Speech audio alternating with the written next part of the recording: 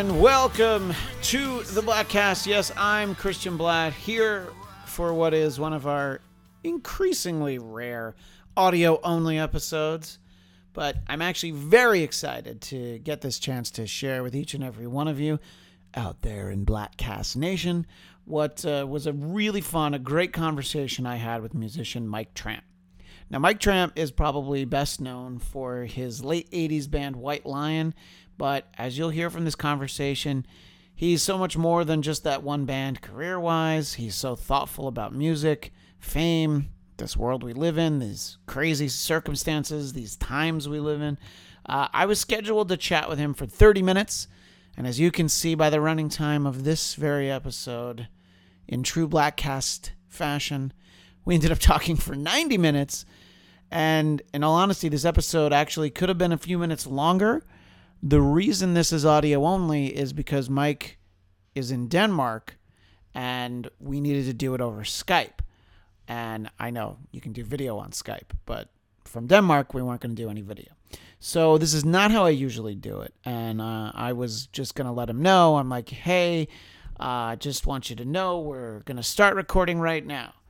But it seems silly. That's kind of like an old radio thing. You know, you're supposed to let someone know you're recording a conversation, but they're calling you because they're doing an interview. So they know they're going to be recording. But every once in a while you get something where somebody's like, whoa, wait, you were recording when I said that?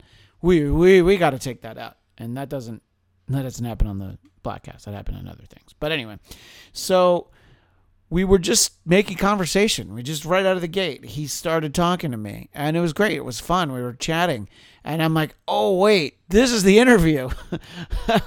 I better hit record, dummy. So as I now welcome to each and every one of you our guest, Mike Tramp. He's got this new album, second time around. Let me bring you up to speed for what I didn't record. So we started talking about how I live in Burbank, California, and it's famously known as the home of The Tonight Show. And I mentioned that it was referenced on this much older show, Laugh-In. You know, meanwhile, in beautiful downtown Burbank, you know, I referenced that, and he's like, yeah, exactly. He knew that too. But I explained that The Tonight Show is actually not in Burbank anymore. Neither is Laugh-In, but that's more because it hasn't been on the air in 50 years. But I digress. So Jimmy Fallon does a Tonight Show from New York. Most people know that, but, you know, a guy lives in Denmark. Why would he know that? So that led to me talking about how I was a page at NBC. And he said, oh, does that mean you were like Kenneth on 30 Rock? And I'm like, yes, exactly. I'm so appreciative of that show because it makes it so people understand what that job was and how ugly the uniform was. So we get around to the fact where he's had success in his career in Denmark, but when he finally came to America in 1982, that was his dream come true. It wasn't so much about rock and roll coming true. It was just about everything that I loved about, you know, how I felt life should be and how people should exist, things like that. Yeah. A good balance, et cetera, et cetera. I of course, things have changed, but sort of the way, like you're talking about how NBC would portray it is similar about how people used to work for Disney. It's kind of like, you know, like futuristic, kind of like a, you know, a little overdone where you know, they have to take it to the maximum of how they're, you know, they're presenting this and so on. So, you know, the tours and things like that. Yeah, no, I mean, it was all about in the presentation. I mean, we all had to look the same. And yeah, I mean, even now, like, you know, you go to Disneyland, they all have everybody has a name tag, even if you're, you know, I mean, not if you work in the Disney studio, you know, you're like an executive, but everybody that works in the theme park, it's just more like they've got the uniform, they've got the name tag. And I don't know. I mean, I guess that's why when I worked at NBC, we had that, you know, just sort of like, you know, that's a person that's going to be able to answer your question, or, you know, maybe if you needed some help on a show, just, oh, yeah, can you get me this, you know? So, yeah. I think maybe what I was just hinting at is that it's like a light version of a cult. Well, yeah, I mean, that is the behavior and things like that. It's like, it's almost like there's a secret that's like, you know, like that you're sort of covering over, you know, of course there isn't, but it's just sort of the way it just feels at times, you know? Yeah, no, exactly. I mean, there is sort of, it's what is that? It's like the Children of the Corn or like Village of the Damned. You know, everybody's sort of, they've got that glazed over look. I don't know how I came up with this. Just when there was just something that awoke in, you know, my thoughts when you were saying this thing about that it's like, okay, well, you know, no, you can't do this or you can't do this and you can't expose that. They're already from the beginning. It's like that. But what the fuck are you hiding? Is there something inside Mickey Mouse or something like that? You know, it's like, yeah, well, and I think that's kind of the thing is there's, you know, I mean, there is something that they're hiding. I mean, people who worked for Disney, I mean, were not particularly complimentary. I mean, I read this in a book. This is what people said, that people who actually worked there, they called it Mauschwitz. You know, I mean, obviously, you know, making a play on the concentration camp because people, they worked for Disney, but they hated it, you know? Yeah.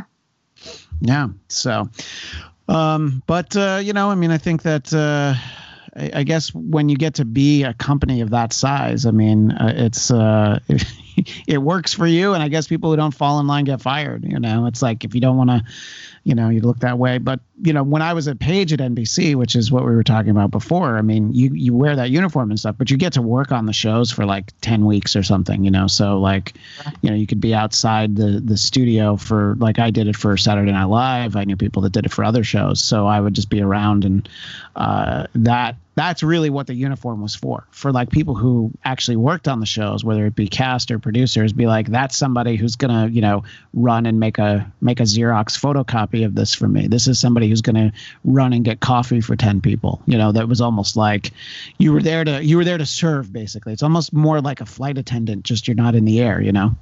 Yeah. Well, I mean, I think just that, you know, the state of the world right now it just seems like it's unleashing and uncovering a lot of things that hasn't been able to be uncovered before. And it just seems like right now the world is open for you to sort of like slide through the fence and almost expose something that shouldn't be exposed. I mean, I don't know. Something people talk about Roswell or aliens and sure, all these different things are coming up that, you know, I'm getting, you know, a lot of like links to, I'm not a big social media person, first of all. I don't need, I use the internet but I'm not really a Facebook guy at all. My Facebook is a modern website, you know, that are basic use only to post news about my music and my tours and stuff. And actually for the last, you know, maybe 2 months, I've kind of been almost absent from it to give sort of it a break. I almost feel like people went into overload about how many, you know, people had to show how they were dealing with their home and how they were making breakfast, and every rock star was doing this and this and this. And in the past, you couldn't get them to answer the phone, and suddenly, you know, they're willing to show, how they're at home or candid, you know, or without makeup or without their hair done and stuff like that. And I don't really know if that's needed. I don't really think that it helped anything going on in the world. I think, you know, I just think like it looked like a sound like desperation. Yeah, no, I mean, I think there's that level to it, but I think that I guess you have, you know, depends on what kind of public figure you are. There are a lot of people that feel like their fans kind of want to know them more, so they need to be, you know, on display, especially if you're someone who's on television. But, you know, I mean, when you have like a huge mega pop star, you know, like Taylor Swift, like the people, they want to know, like, what kind of salad dressing did she have today? Did she drink a Diet Coke? Did she have water? You know, I mean, so I think that sometimes you feel like, well, you should feed into that a little bit. But then if you're casually a fan of someone, you know, you're like, what do I care what Sebastian Bach had for breakfast? You know? Yeah. Also because, and this is also one of those things, suddenly people are exposed because they grabbed someone's ass 35 years ago. And before that, the person happened to be one of the greatest actors in the world, and the next day, the person is fired from the show. And that's something the person did and should be handled in a different way. But the person does not become a less of an actor for me, because I'm only really interested in watching the job he does or she does. Sure. And you know what, regardless of what religion the person follows, what they have done in the childhood and stuff like that, you can say, that's a different story. To a certain degree. So I just think, like, I don't want to know all this thing about that. To me, Clint Eastwood is Clint Eastwood, and it's just what he does is what I like, and I don't really care if he's been married 50 times and have things like that. I like when he does a movie, and I like when he plays a role and he gives me what I want. And when I want to hear Neil Young, I don't really want to necessarily hear all the baggage that comes along with that whole package. Yeah, I mean, it's like, if you, somebody goes to see, Bruce Springsteen play a 4-hour concert, they're like, yeah, I came to hear, 30 songs. I don't know that I needed to, what he thinks about our policy in the Middle East. That's not necessarily why I'm there. You have people that are really into that. But yeah. I think that, I think sometimes being celebrity with like a capital C, it feeds into this idea that that your voice matters. And I think, look, that's great when somebody's doing like a charity and, being able to capitalize on it. But then it's like, what do people remember about Sting other than that he's a great musician? Like, you think about, oh yeah, the rainforests. Man, he was always talking about the rainforests, which I think raised awareness of it. But if I went to see Sting in concert and he's talking about the rainforest for 3 minutes, I'm like, so are we going to hear Roxanne, or we're going to hear one of the songs I came to see? They're great points, and it's usually not the kind of things that I get a chance to talk about. But now that I'm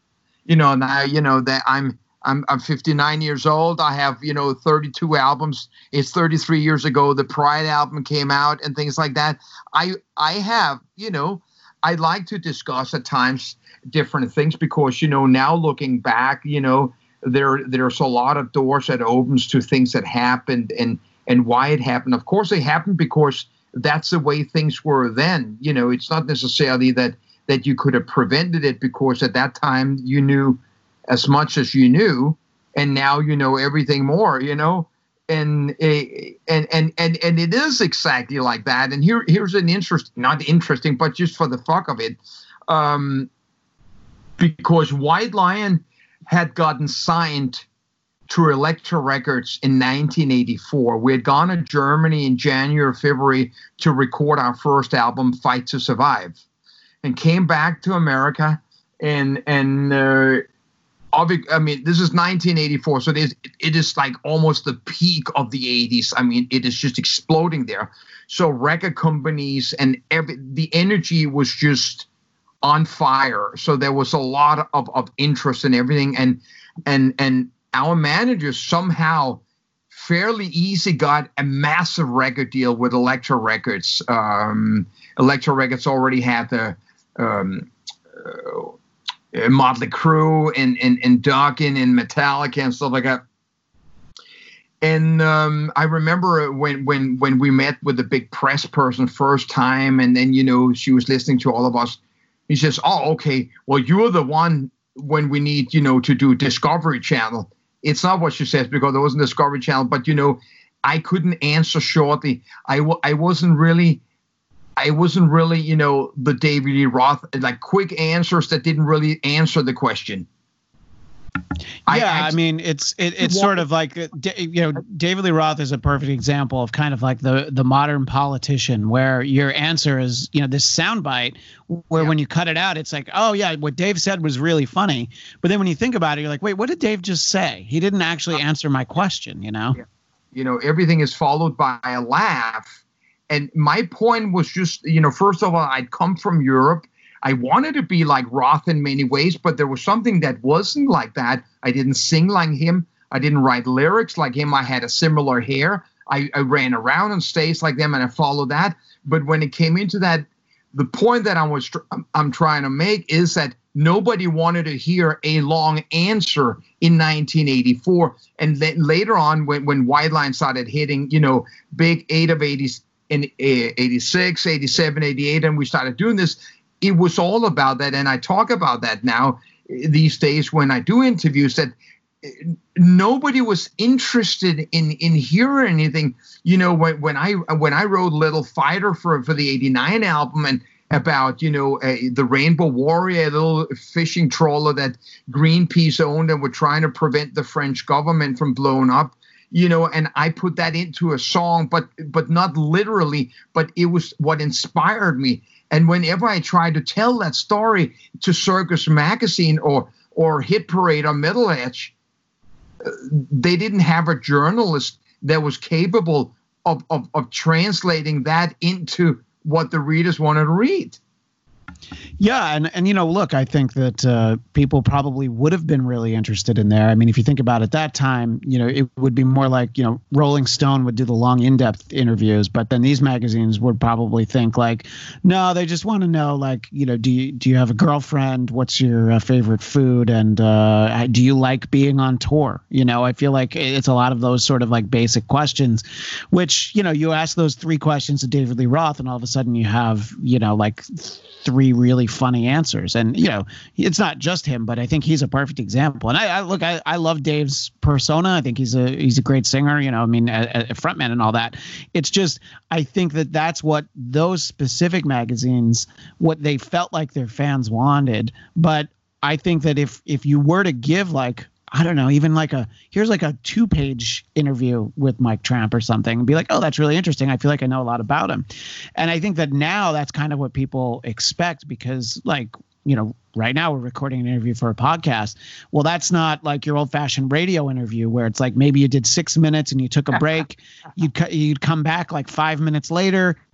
You'd maybe do 6 more minutes and then, play the song, and then you had 30 seconds, And I think that's why now you get sort of, like here in the US, you have somebody like this comedian Joe Rogan has a show he'll do like 3-hour shows.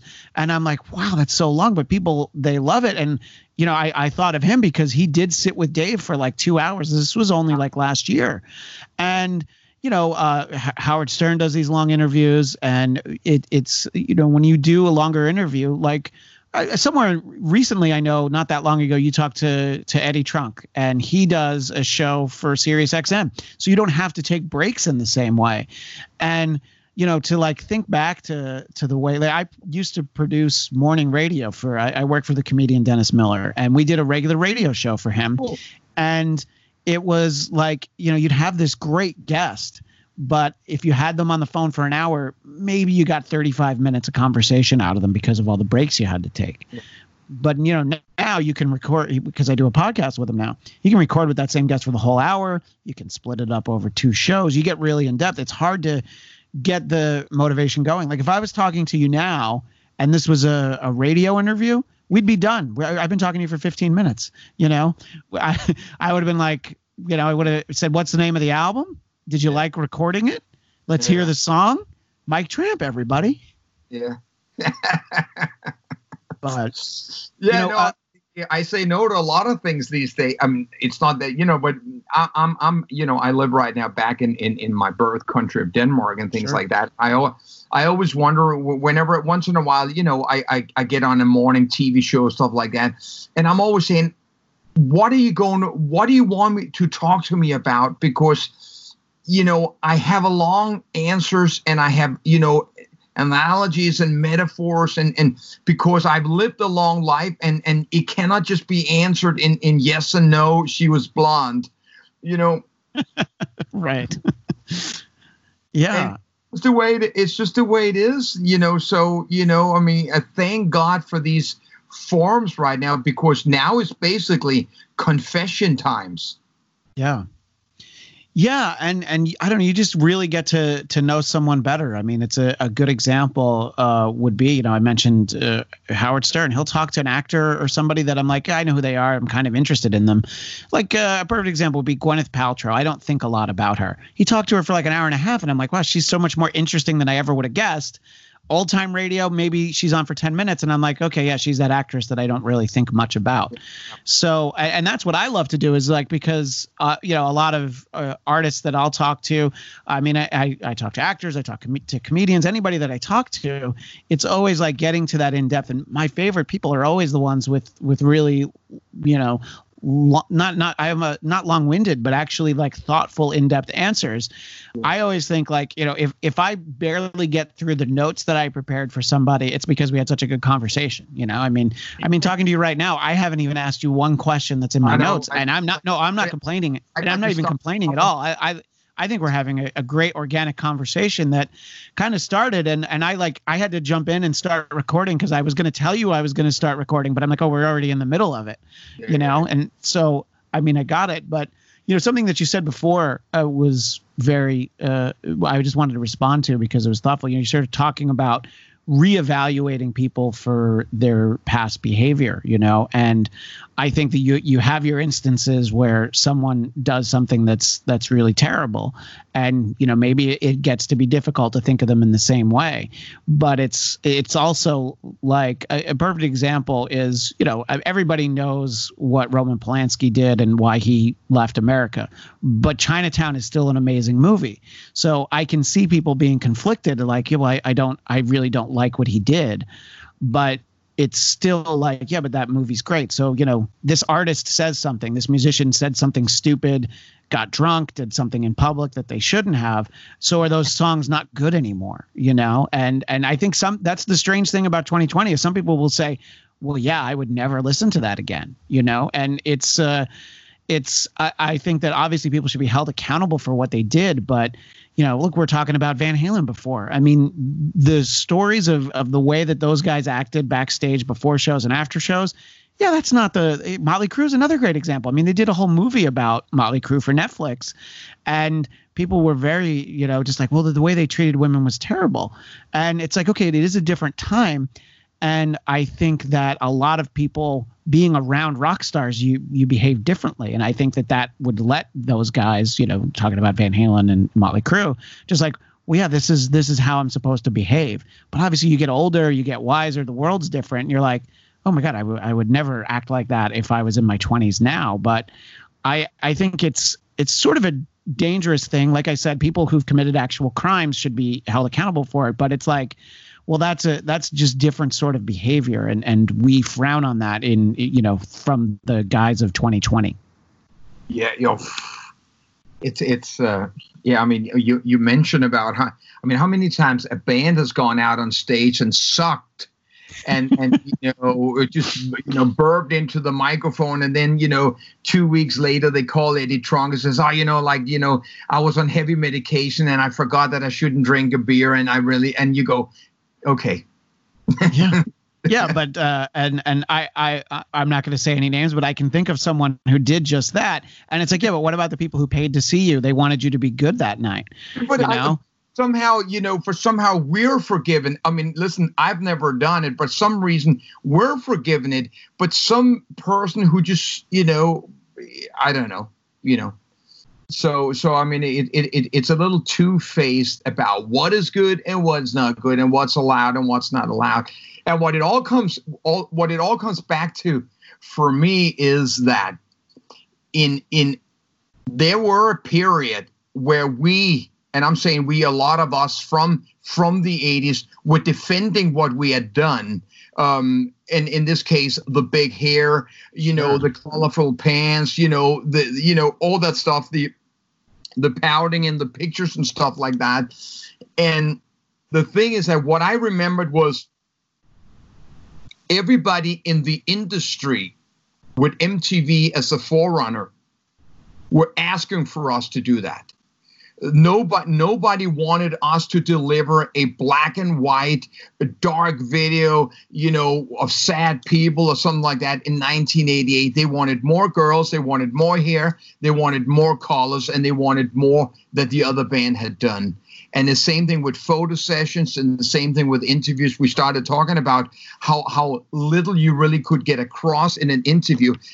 I will go as far as we almost were portrayed as the dumb blonde. Yeah. That there are no serious subject in lyrics and stuff like that.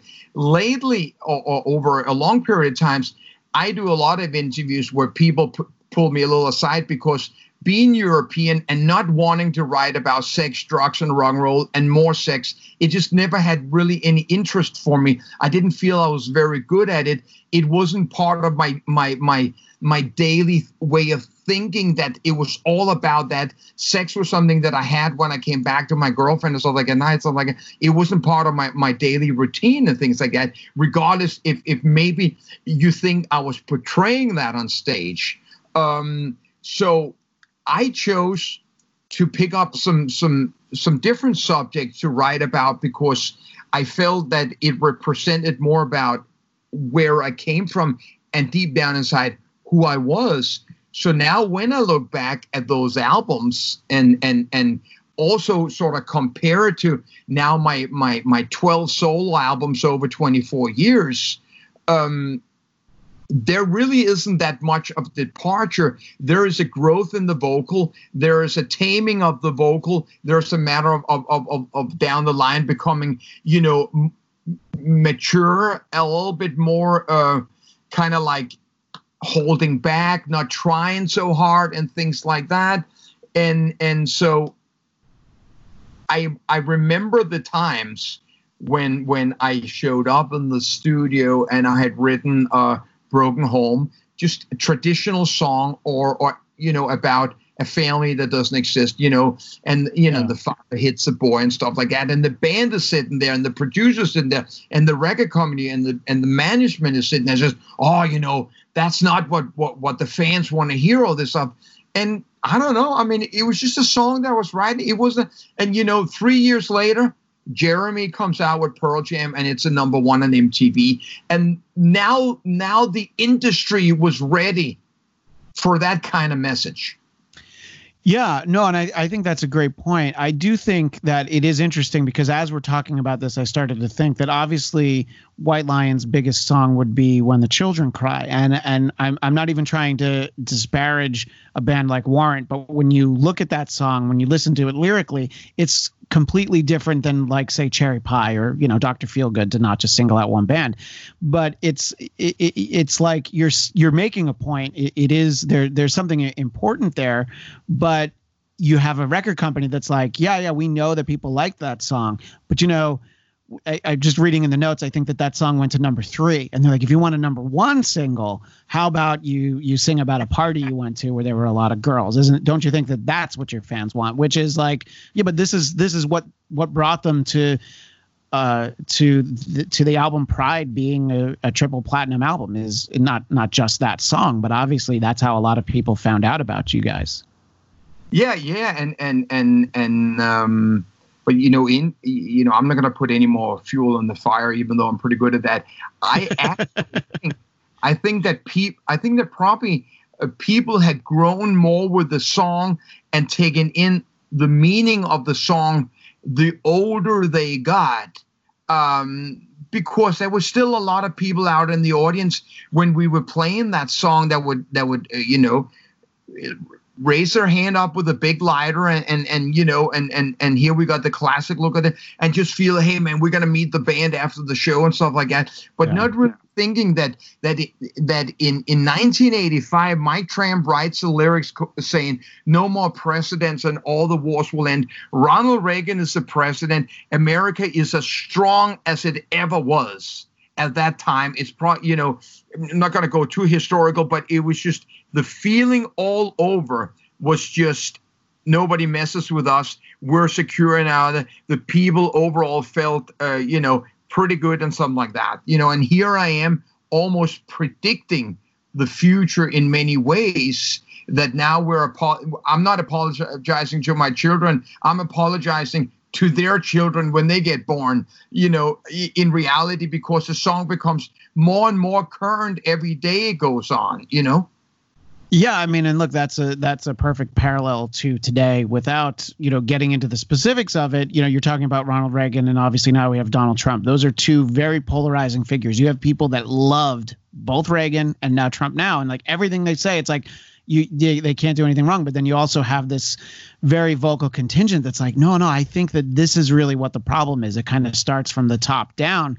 And so I would imagine that, you'll find that sentiment more, playing around in Europe. But I think to what you're saying is, I don't think people really thought that much about it. It's there's sort of that song, and you're just sort of thinking, obviously not the same genre, but the same time period. If you remember, Suzanne Vega had that song Luca, which was about child abuse, and it was a top 10 song. And you're just like, look, people can record songs about something that's important. And again, that's a pop song. That's even, much more difficult, that time, 30 years later, whatever. And it's like, look, if you make a good song that somehow connects with people, maybe it's a song that makes them sad, but in a way we're like, oh, that's and but I feel like, that's not what the people behind the scenes. And I think, it's easy to point to, record companies because, but even like management and stuff, they're like, no, we want to put you on a tour with this band. You need to have a couple more songs that sound like them. Let's not have something thoughtful. And I think there's a great mix because, you talked about Neil Young before, and some of his lyrics are, very poignant, but it's also like, do you want to be, spoken to in music, or do you want to be preached to? And I think that it's tough to figure out, which fan base wants that. I was talking about Bruce Springsteen. Some people probably love when he talks like that, and they're not going to like ask for the next song. It's a fine line. I've run into that. It's limited of how far I can go politically or in that. And it's like, you're damned if you do or damned if you don't. And it's like, what am I supposed to be? Am I a puppet, or am I the master? And am I in charge of my own destiny? And see, that was sort of a little bit of the problem. And it wasn't just in the 80s. It happened in the 50s and the 60s. It's just these stories we hear about how people got treated and stuff like that. But for us, it just seemed like there were 2 or 3 templates.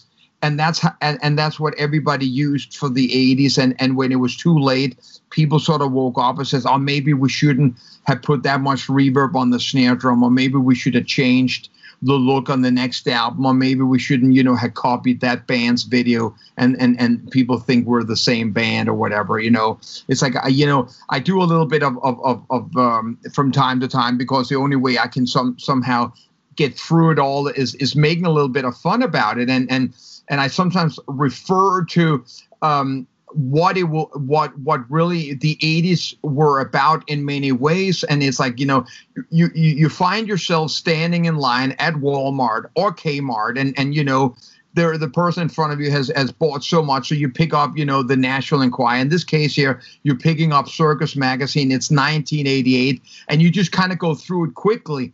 And it's kind of like, just like, one of those, like, those little books that you draw a story and it moves along the way. And here you go. The first 20 pages are blonde hair. And when you go through it quickly, you think it's one person. When you then go through it slowly, you figure out that it's Vince Neil, it's Bret Michaels, it's Mike Tramp, it's a guy from Warren, et cetera, et cetera. And the next 50 pages are black hair. And that's the 3 other guys in the band. And that in many ways describes what the 80s sort of were about, that, there were very few that would break out once that had been established. And in many ways, the record company were almost the ones establishing that that's what we need. So you would follow. It would be very hard to go against the grain when all you wanted was have your video on MTV. You weren't going to do something that wasn't going to work for them. Yeah, and I think that that's sort of a testament to a lot of those bands who look as we're talking about a lot of bands whose music I still like when I hear it, to this day. But making that transition into the 90s, I mean, one of the only guys that you think about is John Bon Jovi, who was able to, he didn't have the big, like, oh, he's done like a reunion and a comeback, 15 years later. He pretty much stuck around the whole time. He definitely changed his sound, but he was able to adapt in a way that I think a lot of bands weren't. And, you mentioned Pearl Jam before. When Nirvana, Pearl Jam, and Soundgarden, Alice in Chains, those four bands in particular, they all come out and it's like, well, yeah, we don't want anything that's like what we had before. We want it to be like this. And, some bands, unfortunately, tried to kind of chase that sound. I mean, there's this somewhat infamous, Kiss record that they did before they did the reunion, this album called Carnival of Souls, where they really were trying, Kiss of all bands trying to sound like that. It's I think some of it's fun and there's some great music on it. And I love that permutation of Kiss. That's the way that I found that band, was when they weren't in makeup, Eric Carr on the drums, I can still hear the ringing in my ears sometimes when I think about it. And Bruce Kulick, like, that band was great. But then it's like, okay, yeah, but we have to have Kiss not be Kiss anymore. And I mean, yeah, I feel like the only reason that album ever came out is because there were so many bootlegs of it, because, they were just like, well, now we're going to go and sell our reunion tour. That's really what we're going to give people. And I think you have varying degrees of success. And look, I think it was like in 1994, there were a lot of these bands that I referenced. Tesla had a new album come out, but, Geffen was like, what? Nobody wants a new Tesla album, so it didn't sell well because they didn't want to promote it. And I think, you'll hear a lot of those stories. And I know for you, like, White Lion obviously wasn't so much together anymore in the transition of the 90s, but I do know that you also you were in a much heavier band, Freak of Nature, at one point. And was that kind of a reaction to, all right, this is kind of what I was pushed towards? And, obviously White Lion's an actual expression of your music, but was it, okay, I'm going to do something very different right now? And I mean, that's a heavy band, because I know that, you toured with like Halloween and Dio. I mean, that's a lot different than, touring with Motley Crue. Yeah, I mean, that's a great question, and thank you for leading the story there. It didn't start out exactly like that, but I knew that for some reason I had reached the point with the whole White Lion organization and record company like that, that I felt that there weren't anybody really leading the band anywhere. Even though Vito and I were the songwriters and it were our band, whenever we tried to push it somewhere, it seemed like we were hitting the threshold and getting pushed back down to like a compressor in a studio. When you hit the drum and it can only go so far because it's restricted. And so when I called the band off in 91, I just didn't have any more. And interesting enough, I'm not going to go into that story. Nobody fought for it. I didn't get a phone call the next day. I didn't get a phone call the next 10 years saying, what are you doing? And the band was still very successful, places in Asia and stuff like that. We could definitely had pulled away from the American scene, taken a break, and figure out where do we want to go, et cetera, et cetera. But I had already, in my head before the final show, decided that I wanted to do something new. And what I really wanted to do, I wanted to take it back to scratch. I wanted to build this car from the beginning. And shortly after I sort of started, writing the songs with one of my friends who became the original and the first guitar player, I knew that I wanted this band to be a collaboration, for it to be able to go through the struggle that it would be once again to go through. So for everybody to feel that they were just as important as I was, and so we would have to do everything together. And we put the band up. When I finally had found all the guys, we stood in a circle, we looked at each other. The bass player took care of playing the bass and the drummer took care of the drums, and nobody bothered with that. So we all were adding what we were. If one were the cinnamon, the other one was the apple and stuff like that, and they didn't mix. That's what the band became about. I, of course, fueled the band with all the money that I'd made, and in many ways I've called it, I bought my freedom back, I bought my happiness back, because now I would show up at rehearsal with saying, I am now at the place with the four guys in the world that I love the most. The feeling that I have right now is where I want to be. This is not a business. This is not a job. This is the place where I rather be than any other place in the world. And that existed for a couple of years. And there are no doubt we all come from the same classic rock background, early 70s. Deep Purple, Queen, later on Rainbow, Thin Lizzy, UFO, etc., etc. All of us had that foundation. At the same time, the radio is playing, Chili Peppers, Pearl Jam, Nirvana, Helmet, stuff like that. And there was no way that we couldn't or wouldn't be in one way or another affected by that. And sometimes, adding a bit of something that we heard there and mixing it with the roots of Thin Lizzy, and out at the end came Freak of Nature. So it's just one of those things, just like, when we went into the studio the first time, I made this comparison a lot of times, that snare drum on Pyromania destroyed half of the 80s. Every band tried to get that loud snare drum that just destroyed almost every mix that I can stand listening to almost any records from the 80s, because the snare drum is departing from the band or departing from the drum kit, and it doesn't sound like a unity. It just sounds like one thing where everything else is made around. And that also became a template that's sort of where you start. It's like almost like you start with the big hair and then you write the song. Yeah, I mean, you feel like a lot of times, a lot of those bands were put together in that way of, well, here's what they look like, and I mean, it's not really a secret. A lot of times you have a band that you get them in the studio, and then a lot of the solos and things are actually from guest musicians, if you want to call it that, and it's like, well, and then the bands get better and then they record their own albums. But, it's just one of those things you learn years later is like, it wasn't even about how good the band was. It was about, do you have that image? And, I mean, I think at the end of the day, you still need to have great songs, but did those bands, actually make great songs? I mean, people always point to, going way back to the idea that the Monkees weren't a real band because they did a TV show. But when you think about how many other bands just didn't have a TV show but were put together in the same way, we have these in-house songs. You guys are going to sing these songs. Oh, I don't like your voice. I mean, even Brian Wilson from the Beach Boys, he didn't even use the actual Beach Boys. Deep in their career, he's like, yeah, you guys can go on vacation. I'm going to record this album because I know better than all of you.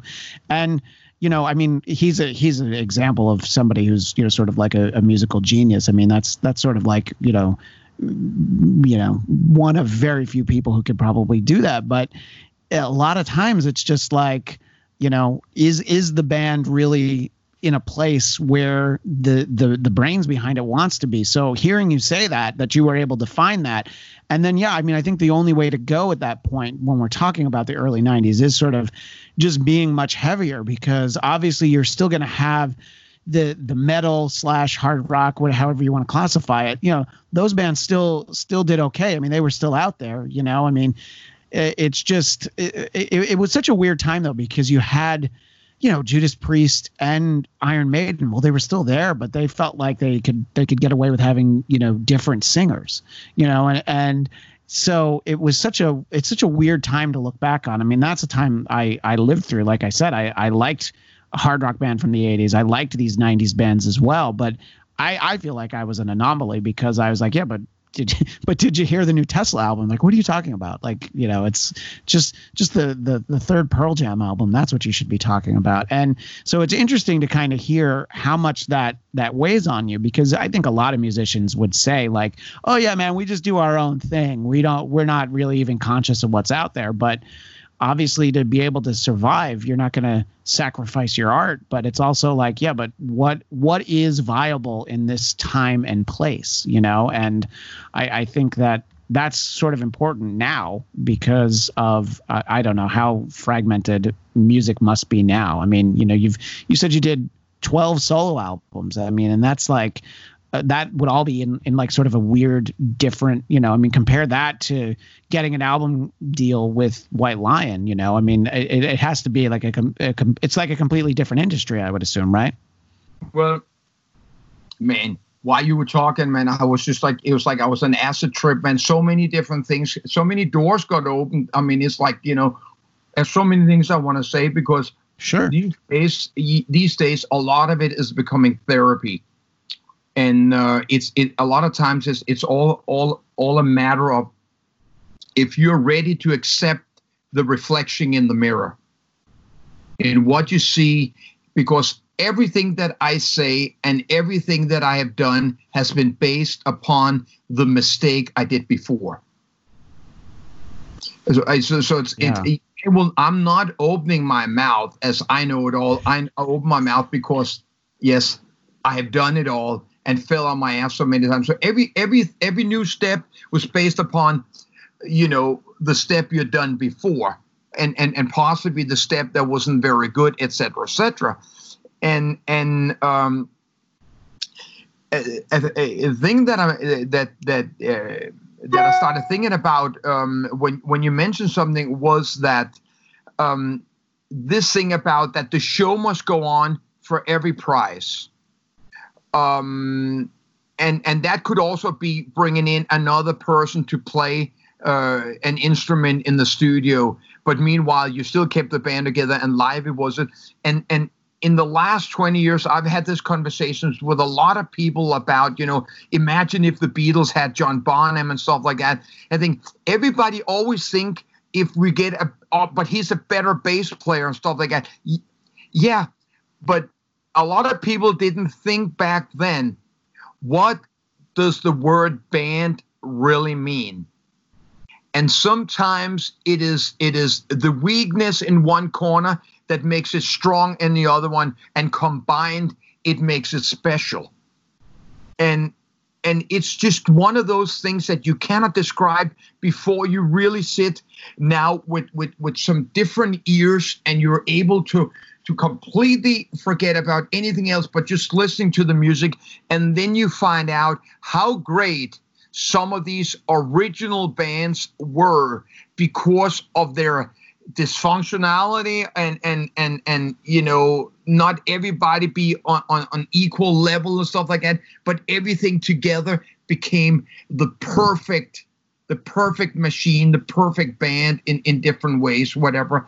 And that is the foundation of rock and roll that the rest of us were able to now continue based upon that template, that prototype, that we then went in there and sort of forgot about the 10 commandments and the 10 most important things is a different story.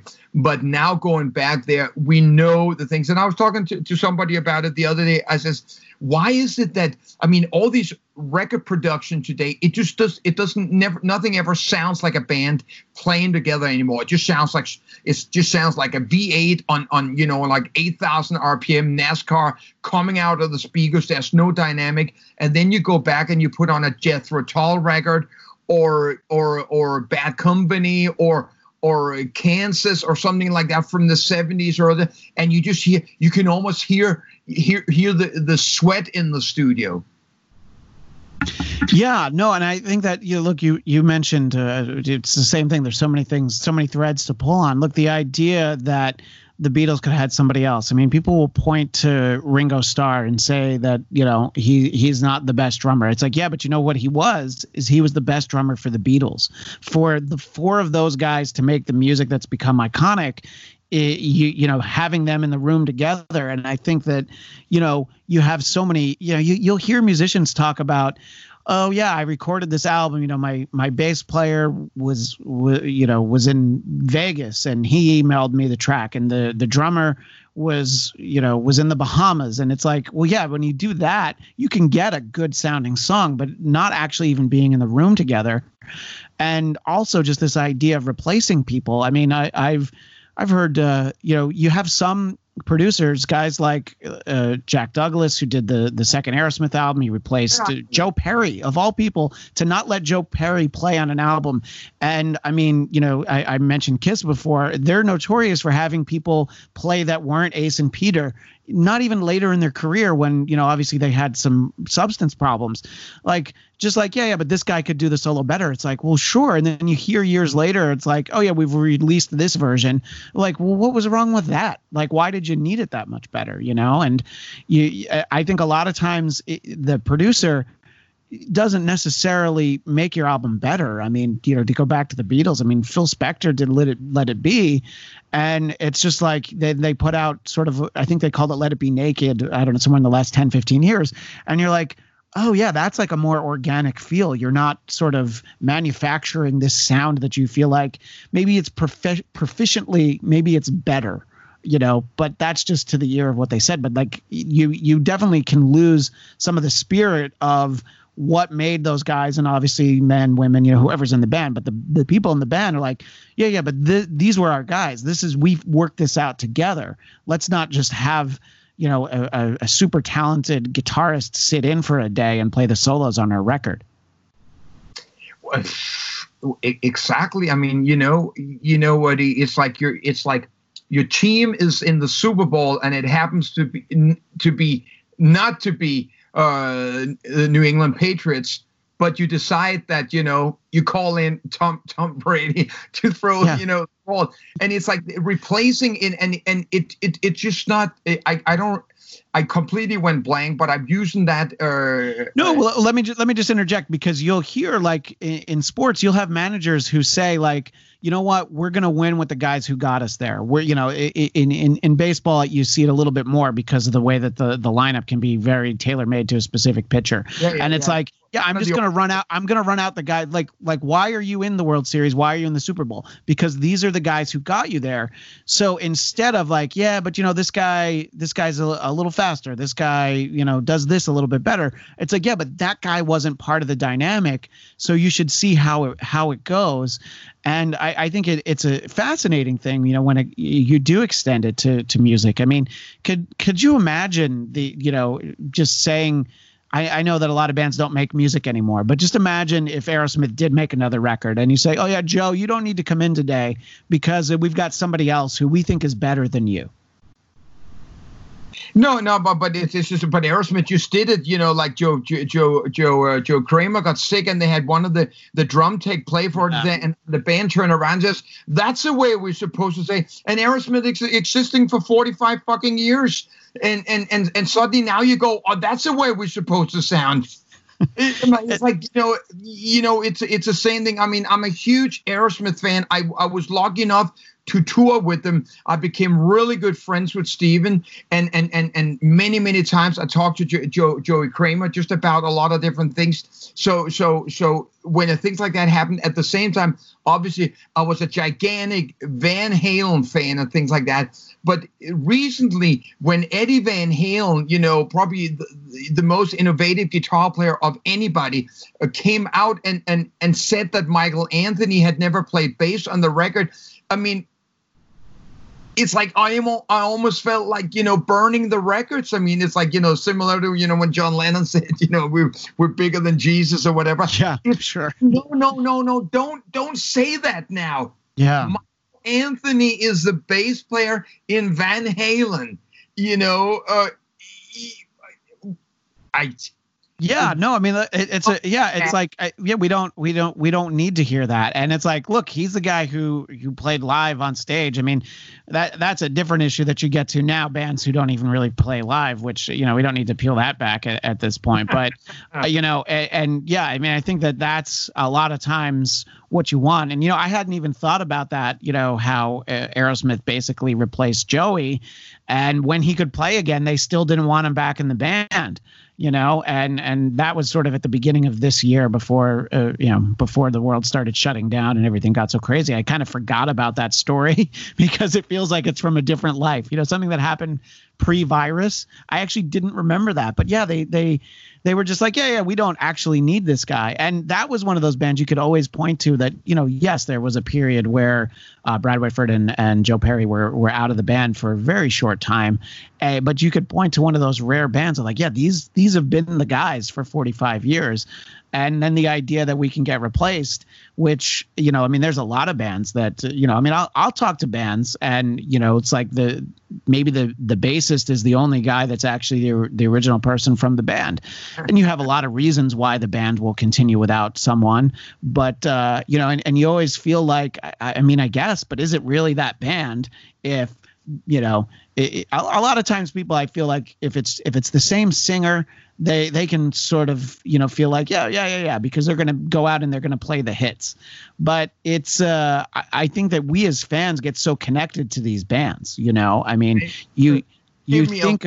Give me a lot of not ideas, but to say, because, I wanted to ask you if we could, narrow this down and come with an answer about the several things we're talking about. And if I now started with what you were just going at, right. I wanted to stop you so I didn't lose my thought, was that, to be organic, I live on a farm myself, and I know what it requires for the cattle to be organic. I know what it requires for the grass to be organic and get that certificate. And the same thing, it's like, for you to call it a champagne, it has to come from Champagne, even though the same similar thing comes from Chile or Australia. It's called sparkling wine, but Champagne has the right because it's coming from the Champagne origin. If it's a 99 octane, it has to be 99 octane. It's one of those things. So maybe rock and roll and these bands would have to, for them to use the band logo and the band name, it would have to have a certain amount of originality that the court or a panel would have to establish, because you can't call it that if it's not that. Yeah, and that's where you get into those things of, you have a perfect example would be the band Great White. There's a band called Great White that doesn't have Jack Russell in it, but then there's another band called Jack Russell's Great White that has Jack Russell in it. And you're like, okay, well, which Great White am I seeing? And then you have to think, do I like the singer or do I like the guitarist? And I mean, then, you have like the lawsuits. You have a guy like Jeff Tate who leaves Queensryche and he can't use the name Queensryche anymore. But then you're also like, well, what did I like about Queensryche? I think it might have been Jeff Tate, so let me go and see his band that's not called Queensryche. And it gets so confusing. And look, I mean, we could do a whole other hour about how, the touring industry is where so much of the money gets made and why these names are so valuable. I think there ought to be some kind of truth in advertising of, if you actually get to see a band, like, let us know who's in it. I don't know if it fits in the ad. And a lot of times you don't know who some of the people are. I think a lot of bands, when you're a casual fan, the singer, the guitarist, you might not know who else, So I think that there's really something to be said for all of that. And, we could talk about all this stuff forever, and it's great because I've been talking to you for almost an hour and I have not even asked you about your new album yet, which I love the new album, by the way, but I just like that we started a very casual conversation and it kind of got us to where we are at this moment, But for the listener, I would hope that the listener would feel that maybe this man has lived a life and confronted a lot of demons and slayed some dragons and been beaten up by others, etc., that there is something that most likely could end up in those songs, something real, because my solo career started in 96 and it has been an ongoing journey. I sometimes calling it the endless highway, the Tramp endless highway, where each album represents an exit that I pull off, look back at the life I've lived, think about where I'm at the moment and possibly where I'm going. And the next album will sort of be a similar thing, except for it'll tell a new story. Because we spoke about something earlier on about bands and different things, and I don't even know, but what I wanted my listeners and the fans and the ones who love my music that have followed me from album and album, I want them to that when they reach from Mike Tramp, they're going to get 100% Mike Tramp, and that it's a form of security and safety I want to give them. And I remember we talking about something like if it should be like that. And it's like when you go in and you ask for a Big Mac or for a double Whopper with cheese, hold the pickles, please. You already know the flavor. You already know the taste in your mouth. It's as simple as that. And that's where we am. I like my music to be like that. And this year I'm drawing the line, even though that line a lot of people's not going to see, because for my entire solo career, when I play live, I have been playing White Lion songs tamed down so they fit with the rest of my songs, etc., etc. I'm right now sitting in my studio here, and I probably have about 200 250 A3 posters for Mike Tramp solo shows around the world, and there's not one even though it's got the big Mike Tramp logo on top, there's not one poster that doesn't say or have the White Lion logo or saying the voice of White Lion, the man from White Lion, stuff like that. And it's one of those things that, you know, I'm dealing with right now. I mean, I know I am from White Lion. It's my band. I wrote the songs, but it's like you know the listener is not interested. You make the listener almost feel like the listener or the fan is not interested if that thing is not attached to it, where it should be two separate entities. Because when a hard rock magazine in Germany reviews my album, but the reviewer is sitting with the vision of White Lion, and now they're getting, in lack of better words, a Tom Petty record. Sure, yeah. Where it is, and that's just the separation. So this year, you know, my American tour did not end up happening, but I was doing a tour in America called Mike Tramp, The Songs of White Lion. So nobody would ask the question, is he playing White Lion? Because what I was really trying to get at, and a lot of times I get lost because it's like, you know, that's why I don't go to a therapist. It'd be too expensive because I'll never get done. I do interviews instead.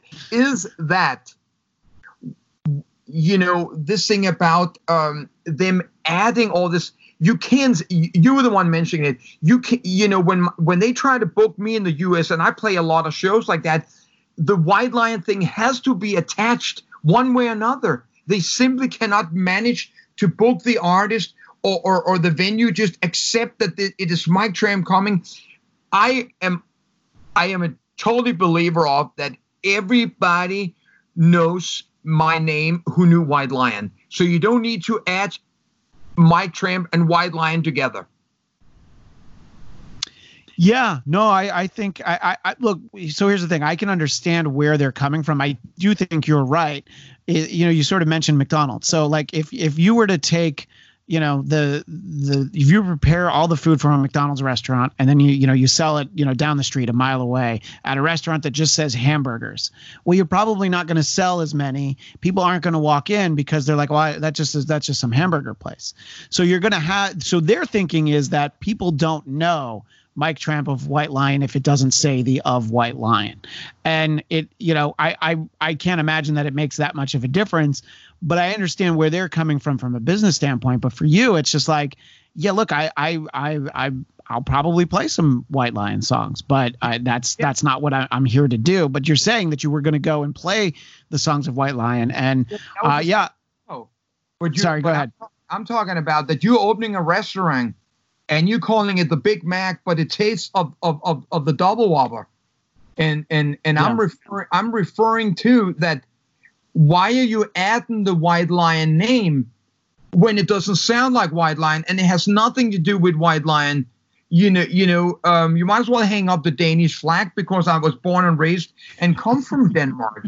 I'm not running away from White Line. It's and I've been playing 50% of White Line songs in all my acoustic shows and stuff like that. But the thing is that I have 12 solo albums, and some of these songs are stories being told, and I want to be in that moment, and I want the show to be like a special event. I'm not going out on stage just to pay the rent. I'm also enjoying it, and I'm also telling, the story of my life in those songs, and et cetera, et cetera. And I've refused any talk of any White Line reunion, although it would never happen. It's a mutual agreement between Vito Bratta and myself, and I even made the mistake myself of trying to put first together a Tramp's White Line and then later try to see if I could push it far enough and release an album under White Line, even though it sounded nothing like White Line. That is the mistake I now live with.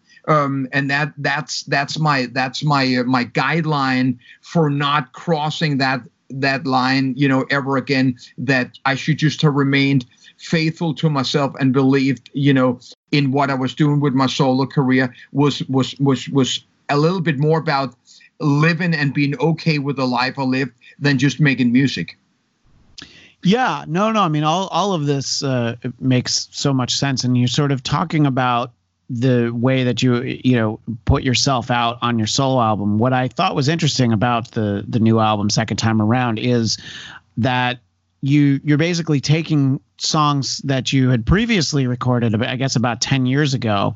And I think that I'm sure that you played those songs live and they must have, evolved in a way over time. But what goes into that decision of, maybe this is an album that for whatever reason, maybe people didn't hear, maybe they're more likely to hear it now, but what goes into the idea of I'm going to put out this album and these are going to be songs that I really love, but I want people to hear it in a different way? Well, it was the fact of the matter is that that the album the album where those songs were on at that time only came out in Denmark, and for many years I wasn't able to get anywhere with it. And whenever I went back and listened to those songs, I knew that those songs were very important. I mean, it's almost like chapter 5 in a book, and you remove it, and suddenly the story doesn't make sense anymore. Because that album is recorded basically as my 4th solo album. And that is being stopped sort of right before. There's been a break before where I've been on that 2.5 years White Lion venture that ends up in lawsuits and regrets and me also realizing that I cannot be Mike Tramp 1988 on stage anymore. And I don't want to try to be battling and trying to find, that I can't fit into the pants and that I can't sing the songs the way I sang them in those days. And actually, when you had mentioned Freak of Nature before, that I actually naturally on the last White Line album had felt a change in my voice and that I wanted to go somewhere else with it. So bit by bit, it was a realization that I hadn't maybe confronted really and closed at the time of the end of White Lion. And then once it was sort of opened up again by people, whispering in my ears, man, if you put a new White Line together, man, you can play festivals, you can get bigger fees and stuff like that. And, I was weak and I gave in for it. And it didn't take long before I already regretted it. And it became just a matter of when I could finish it and stuff like that. So whenever I had a break in that time, because this is a period between 2005 and 2009, whenever I retreat to my hotel room or go back to my house, which was just an apartment, whatever, I would be writing the songs that are on Second Time Around. And what it tells me is that is the true Mike Tramp, that represents Mike Tramp at the present moment, where he's out there doing a version of a band that existed 15 years prior to that, a time that doesn't exist anymore except for just in a logo and in a name.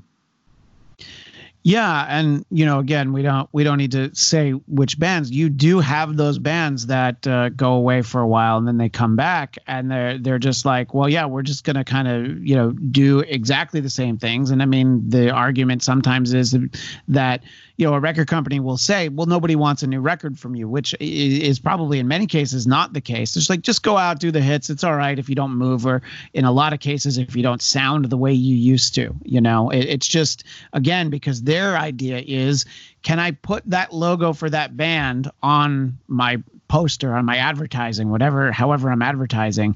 And I think that, your answer is, I would say, the only time I've heard someone be honest enough to say that, like, oh yeah, it just wasn't me. It wasn't right. It didn't feel good. And I think to put out all the solo albums, it must be so much more fulfilling. And I think that it makes sense. I actually didn't even realize that album had only come out in Denmark. So, I mean, I think that reason of just like, yeah, people hadn't heard it, in the United States or, anywhere in the world outside of Denmark. Sort of when you mentioned that, I was noticing in the notes that your solo albums tend to do incredibly well in Denmark. You had a 2017 album called Maybe Tomorrow that was #1 in Denmark. And I feel like that, being from Denmark and being this, international, triple platinum selling artist who comes from Denmark and then goes back, I feel like they must be so supportive and proud of you, so that when a new album comes out, they're like, oh my God, it's a new Mike Tramp album. I feel like there must be some kind of, real affinity that somebody from Denmark has made a name for themselves around the entire world, and instead of maybe just in Europe or something, Oh, I so much just wanted you to be right about that, but unfortunately not. The last album was #1 too. I think it's just a lot based upon that you become #1 in a different way today. I'm grateful to anything that happens and so on. So the thing is that, which I wanted to add to, was that White Lion would not have broken up if it wasn't going to break up. I mean, I know that probably not even proper English, but Vito and I did not have any difficulties. I mean, we were the band. It was our band. We were the songwriters, etc. We didn't have any issues, but there was just, at the same time, he didn't fight for it when I let go of it. And that maybe just explained a little bit more about, our friendship was really based upon that him and I would meet in a dark room and write the songs. Not a dark room, but it's sort of just that in almost a sort of like a no man's, a neutral place, etc., that, when we were talking the songs of White Lion, the music, we were unanimous on every decision, but we had very, very little in common in ever spending any time together. I was the complete outdoor man, climbing mountains, doing fitness, et cetera, and stuff like that. Really open, very open to things like that. Not a night person, not hanging out in bars or rock clubs, stuff like that. And Vito was just completely secluded and being home, with his family and stuff like that. In this case, his parents, et cetera. And so we never ever gotten close in that way. And because the background I come from, Denmark, where today my childhood friends and my school friends are still my best friends, the friendship and the brotherhood was so important to me. And I remember talking about that when we shortly talked about Freak of Nature. That was what I was looking for. And when I had that in that short period, you can hear that in those two records. Those two records screams out, here is a band that wants to be together. These songs are written when they were at the happiest moments, etc. Those two albums are phenomenal albums in that sense. They're also great songs, but there is 100% unity in that, music and collaboration of the band. So again, like I said early on too, every step is based upon the knowledge from the previous. So my solo albums became that time that after I now had 3 bands, I felt it was similar to being married 3 times. The first wife took the big house. The second one took the children. And the third one took the camper. And you just say, I got nothing left, So now I'm just keeping it. I'm just having a sleeping bag and a pair of jeans and a leather jacket and bare boots. So the solo albums is because it's very easy for me to be honest. And I found that the fans that come to the show and I says, we know you from White Line, but we like where you are right now. We were there when you saw White Line, but now I'm together with my wife, or the wife, I'm together with my husband, stuff like that. And we like where you are now. We like what you talk about. We like what you represent. We like your openness to that you're no different than us. Yeah, no, and that parallel is interesting because you were reminding me, and I'm glad you kind of brought it back up again because I had thought this earlier when you were talking about the band breaking up and no one fighting for it. It reminded me of a girlfriend I had right after college, and she said we should break up, and I was like, oh, okay, well, I guess so. And then years later, she was like, yeah, why didn't you fight for me? I'm like, I don't know. You told me that you wanted to break up. So I figured that meant we didn't want to be together anymore. And that says so much. Lovely girl, one of the nicest people I'd ever met. But clearly we didn't have the kind of connection where I knew that that's what you were going for.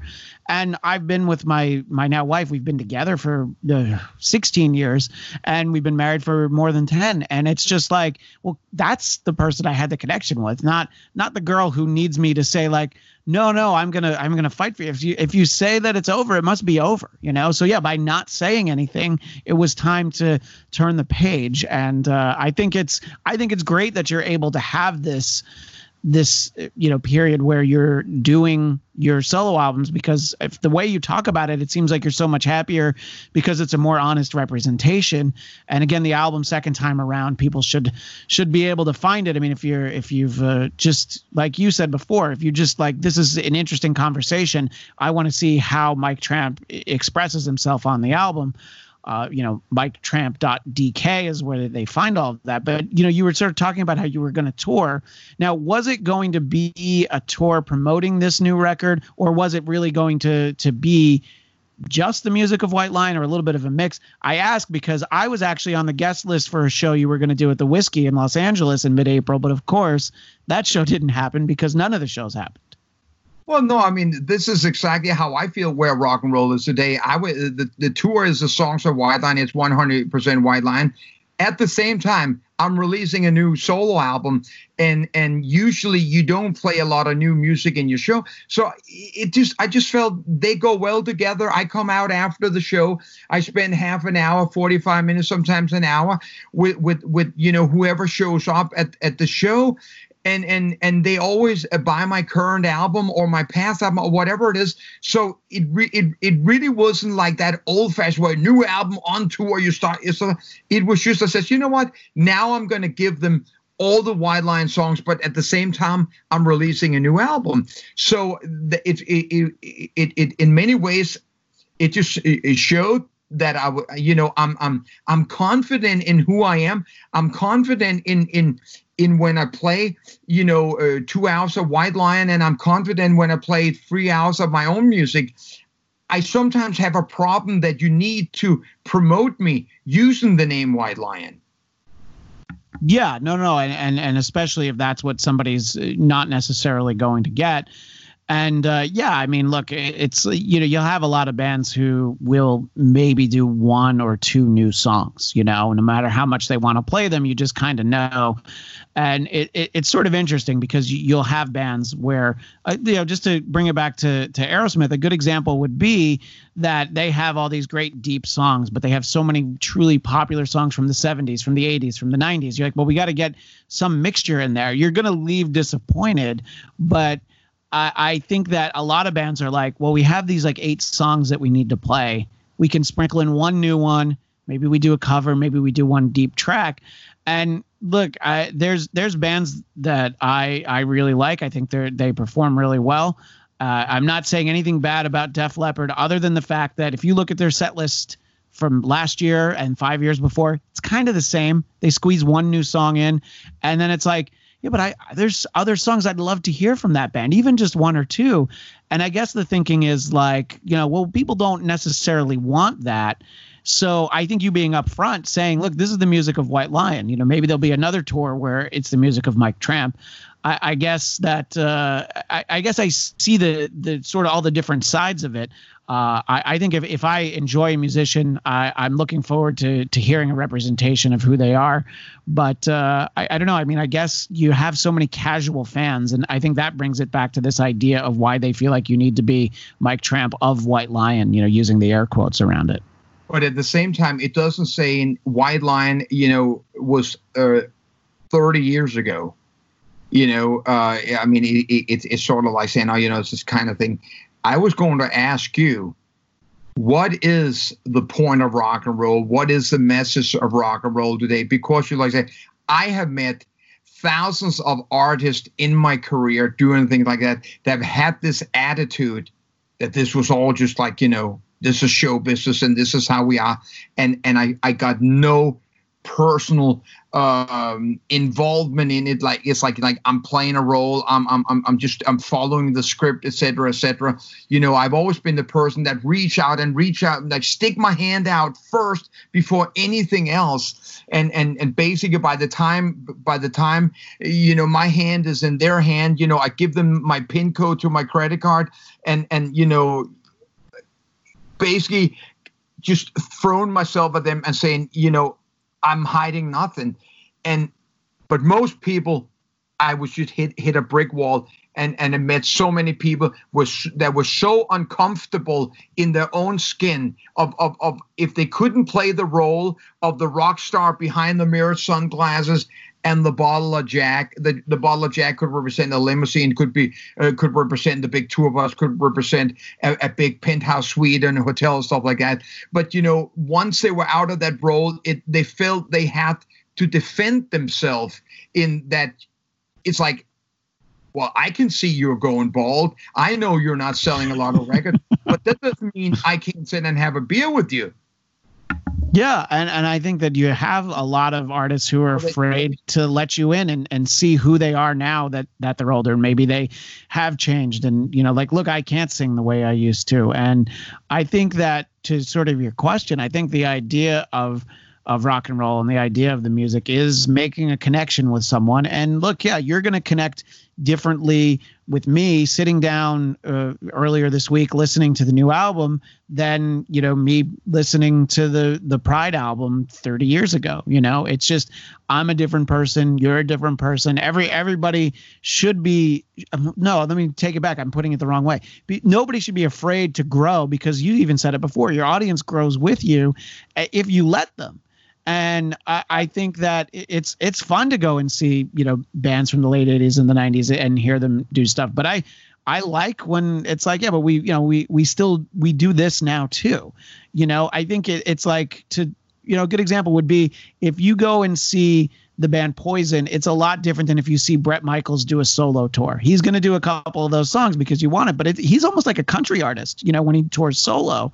And it's like, yeah, did you like the way that band sounded 30 years ago? Or are you a fan of the person, and are you interested in what they have to say? Because they're going to say it a little differently now, And I think that goes back to that fear of the people that are, booking the bands and the venues. They're like, yeah, I don't know that I can expect people to grow like that. They want to hear, the greatest hits album plus like one extra song. It's almost like rock and roll have been given carte blanche, and it's like, I actually told this on Eddie Trunk's show, and he got the point, and I heard him laugh. There's an old movie called They Shoot Horses, Don't They? I sometimes feel the same thing about, athletes and stuff like that. There is a time when the coach calls them off the field and say, you know what, your time is up. Yeah. Okay. And then they become car salesmen, car dealerships, have a car dealership, or some become, commentators and stuff like that. And we all respect them, and we all remember that great game they had and stuff like that. And the legacy will live on in our hearts and stuff like that, and so and so. And once in a while they come on, and there's a reunion of some sort, but eventually they can only run for so long. And we never question that, because they're human beings. But when a rock and roll singer goes on and he barely can sing, and three of the other guys in the band is basically covering his vocal, and he simply doesn't want to let go, and he's still an age 79 or whatever, still write lyrics like he was in 1987 and stuff like that, I gotta put my foot down and say, you're a goddamn joke.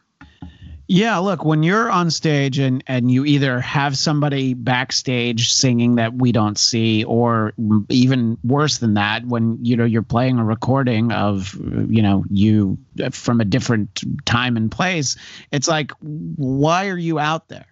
And do people need to see you that badly? Do you need to be in front of people where you're not even representation of that? And look, I've seen bands where I suspect that that's probably what's going on, but there's time. It just makes you ask the question. I mean, I would say probably my favorite musician throughout the 30 plus years of really like buying new albums is Alice Cooper, and he has the advantage that he always kind of sounded like that growl. Well, now that he's in his 70s, he can still growl like that. So he's somebody that I and he still runs around and gets his head chopped off, and all the same stuff. He still does a show. When I met my wife, she didn't know anything about Alice Cooper, but she loves to go see him because of the show and the spectacle. He's somebody that's like, yeah, you're able to do what you do, but somebody whose whole career was hitting those high notes, it's like, it's like, okay, but you can't even sing that song anymore. It's, should you be out there? And I guess the answer is usually, how much more money do you need? Sometimes bands, look, maybe weren't smart with their money. You have other bands where people are millions or billionaires, and you're like, do you need to do, one or two more tours? Do you need to be touring in your mid 70s? And I don't know why the answer is so often yes, because it's I can see how disappointing it is for a fan. You talked about going to see a band, not you personally, but if people go and see a band and the band's not good, you're like, oh man, why did I do that to myself? I should have known that these guys are this old and that it's not good anymore. So yeah, I think you have to applaud a band that, is like, yeah, you know what, we're still kind of at the height of our powers. Let's go ahead and, like Rush didn't even do a big farewell tour. They're like, yeah, okay, but that was our last tour, so you guys aren't going to see us again. And, then obviously, tragically, we heard earlier this year that Neil Peart passed away. But the idea of like, we were at a point where we felt like we were done. And so few bands do that because of sometimes it's they need the money. The people around them, of course, need the money, and they just put themselves in situations that you wish they weren't. Well, I mean, so is the point, instead of calling Dr. Phil in, is the point that because I'm not getting the point, I wasn't made for this business, and that's why I have conflicts constantly about this, that this really is just about making as much money as you can, trying to fool the people if you can, etc., etc. The show must go on for any price, regardless. If you can't show up for the show, we'll put a wig on someone else, but the show will go on. The show will go on. And I understand that. I just know that I can't play by that. It's and God knows I need every dollar I can make, etc., etc. But I'm not for sale.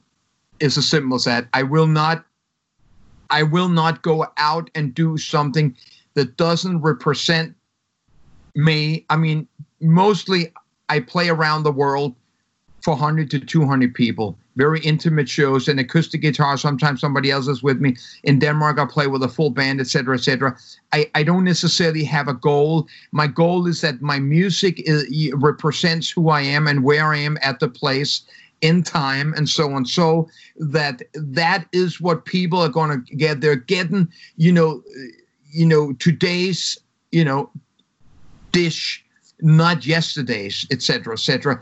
And I am as good as I am today, as simple as possible. And you will then decide if you believe that I can be good next year and come to the show. It's then up to me to make sure that I go up and do and become and always will be the world's best Mike Tramp, because it is the only role I can play. I cannot be anyone else.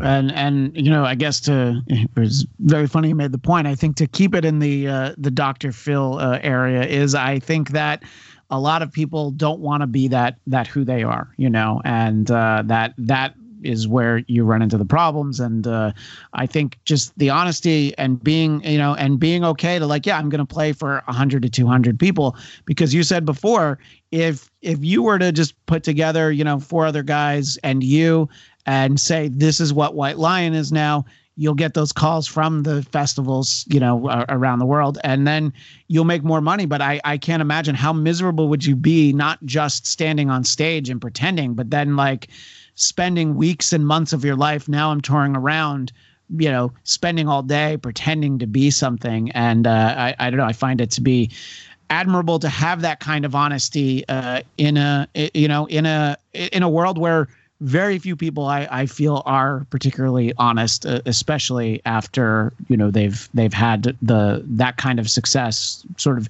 dangled out in front of them of don't you want these many zeros at the end of the check? Well, I mean, to say to the listeners, it's just the way I am. I understand that everybody chooses their own destiny and things like that. I experienced a strange feeling of when I suddenly went out and did the White Lion after I had been having a guitar around my neck for several years and stuff like that, and suddenly all those moves that I was really proud of and I felt I was a good frontman in White Lion felt so strange to me. Nothing came natural anymore to me about how to stand and pose and be with the microphone, etc., etc. And that already happened with Freak of Nature. It became a way to calm down after you've been up in space or diving deep. You decompress and stuff like that. When I went into Freak of Nature, I used a mic stand and stood still in the middle. We had 2 guitar players. When I started my solo career, I started putting a guitar around my neck to tame myself, to tell the story, to sing the song, etc., etc. It was all part of a natural growth. And when I tried to go back, it felt very unnatural. And it told me every single time that you don't want to do this. You don't want to do this. Right. Yeah. But well, and I think that comes across. I think listening to the new album, it definitely seems like a very honest expression of the person who went into the studio to record those.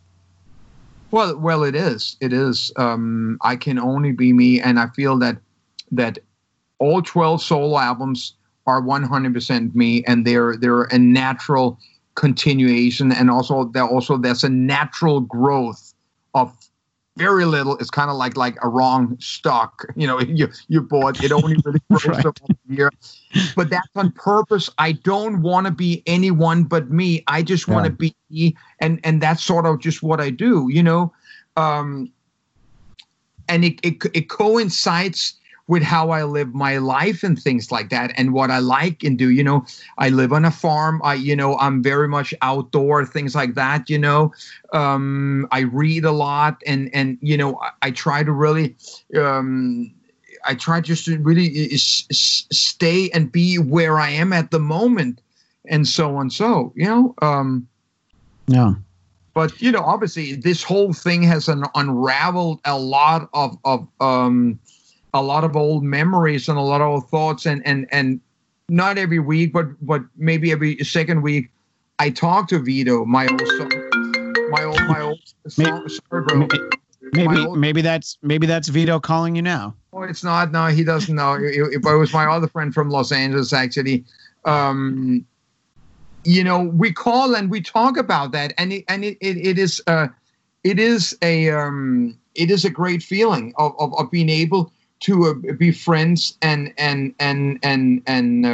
talk about these things, Yeah.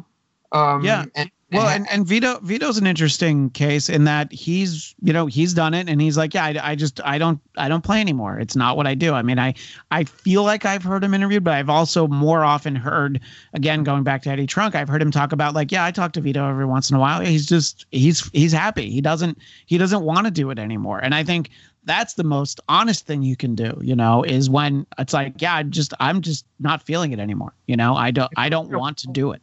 While to understand and I find it, when we started, I says, Vito, I'm getting it. I understand where you're at. And that's all that matters, and now we have a friendship. We did some great stuff together and we're friends, et cetera, et cetera. We can laugh about it. We can bitch a little about it and so on. So, but overall we had our run and that's yeah. Well, Mike Tramp, I have, just taken up 90 minutes of your time. I could easily talk to you for another 90 minutes. And so maybe when you do get to touring and you're back in the States, maybe we'll have time. You can carve out some studio time. But in the meantime, I want to send people towards miketramp.dk. And of course, second time around, you can find the album there. And obviously you can get it wherever albums are sold, and I assume there's no real reason to talk about when you might tour because no one seems to know the answer. It's one day. Yes, I'll be out there again, but it's too hard to figure out when it might be, Yes, you got that right, man. It's the big question.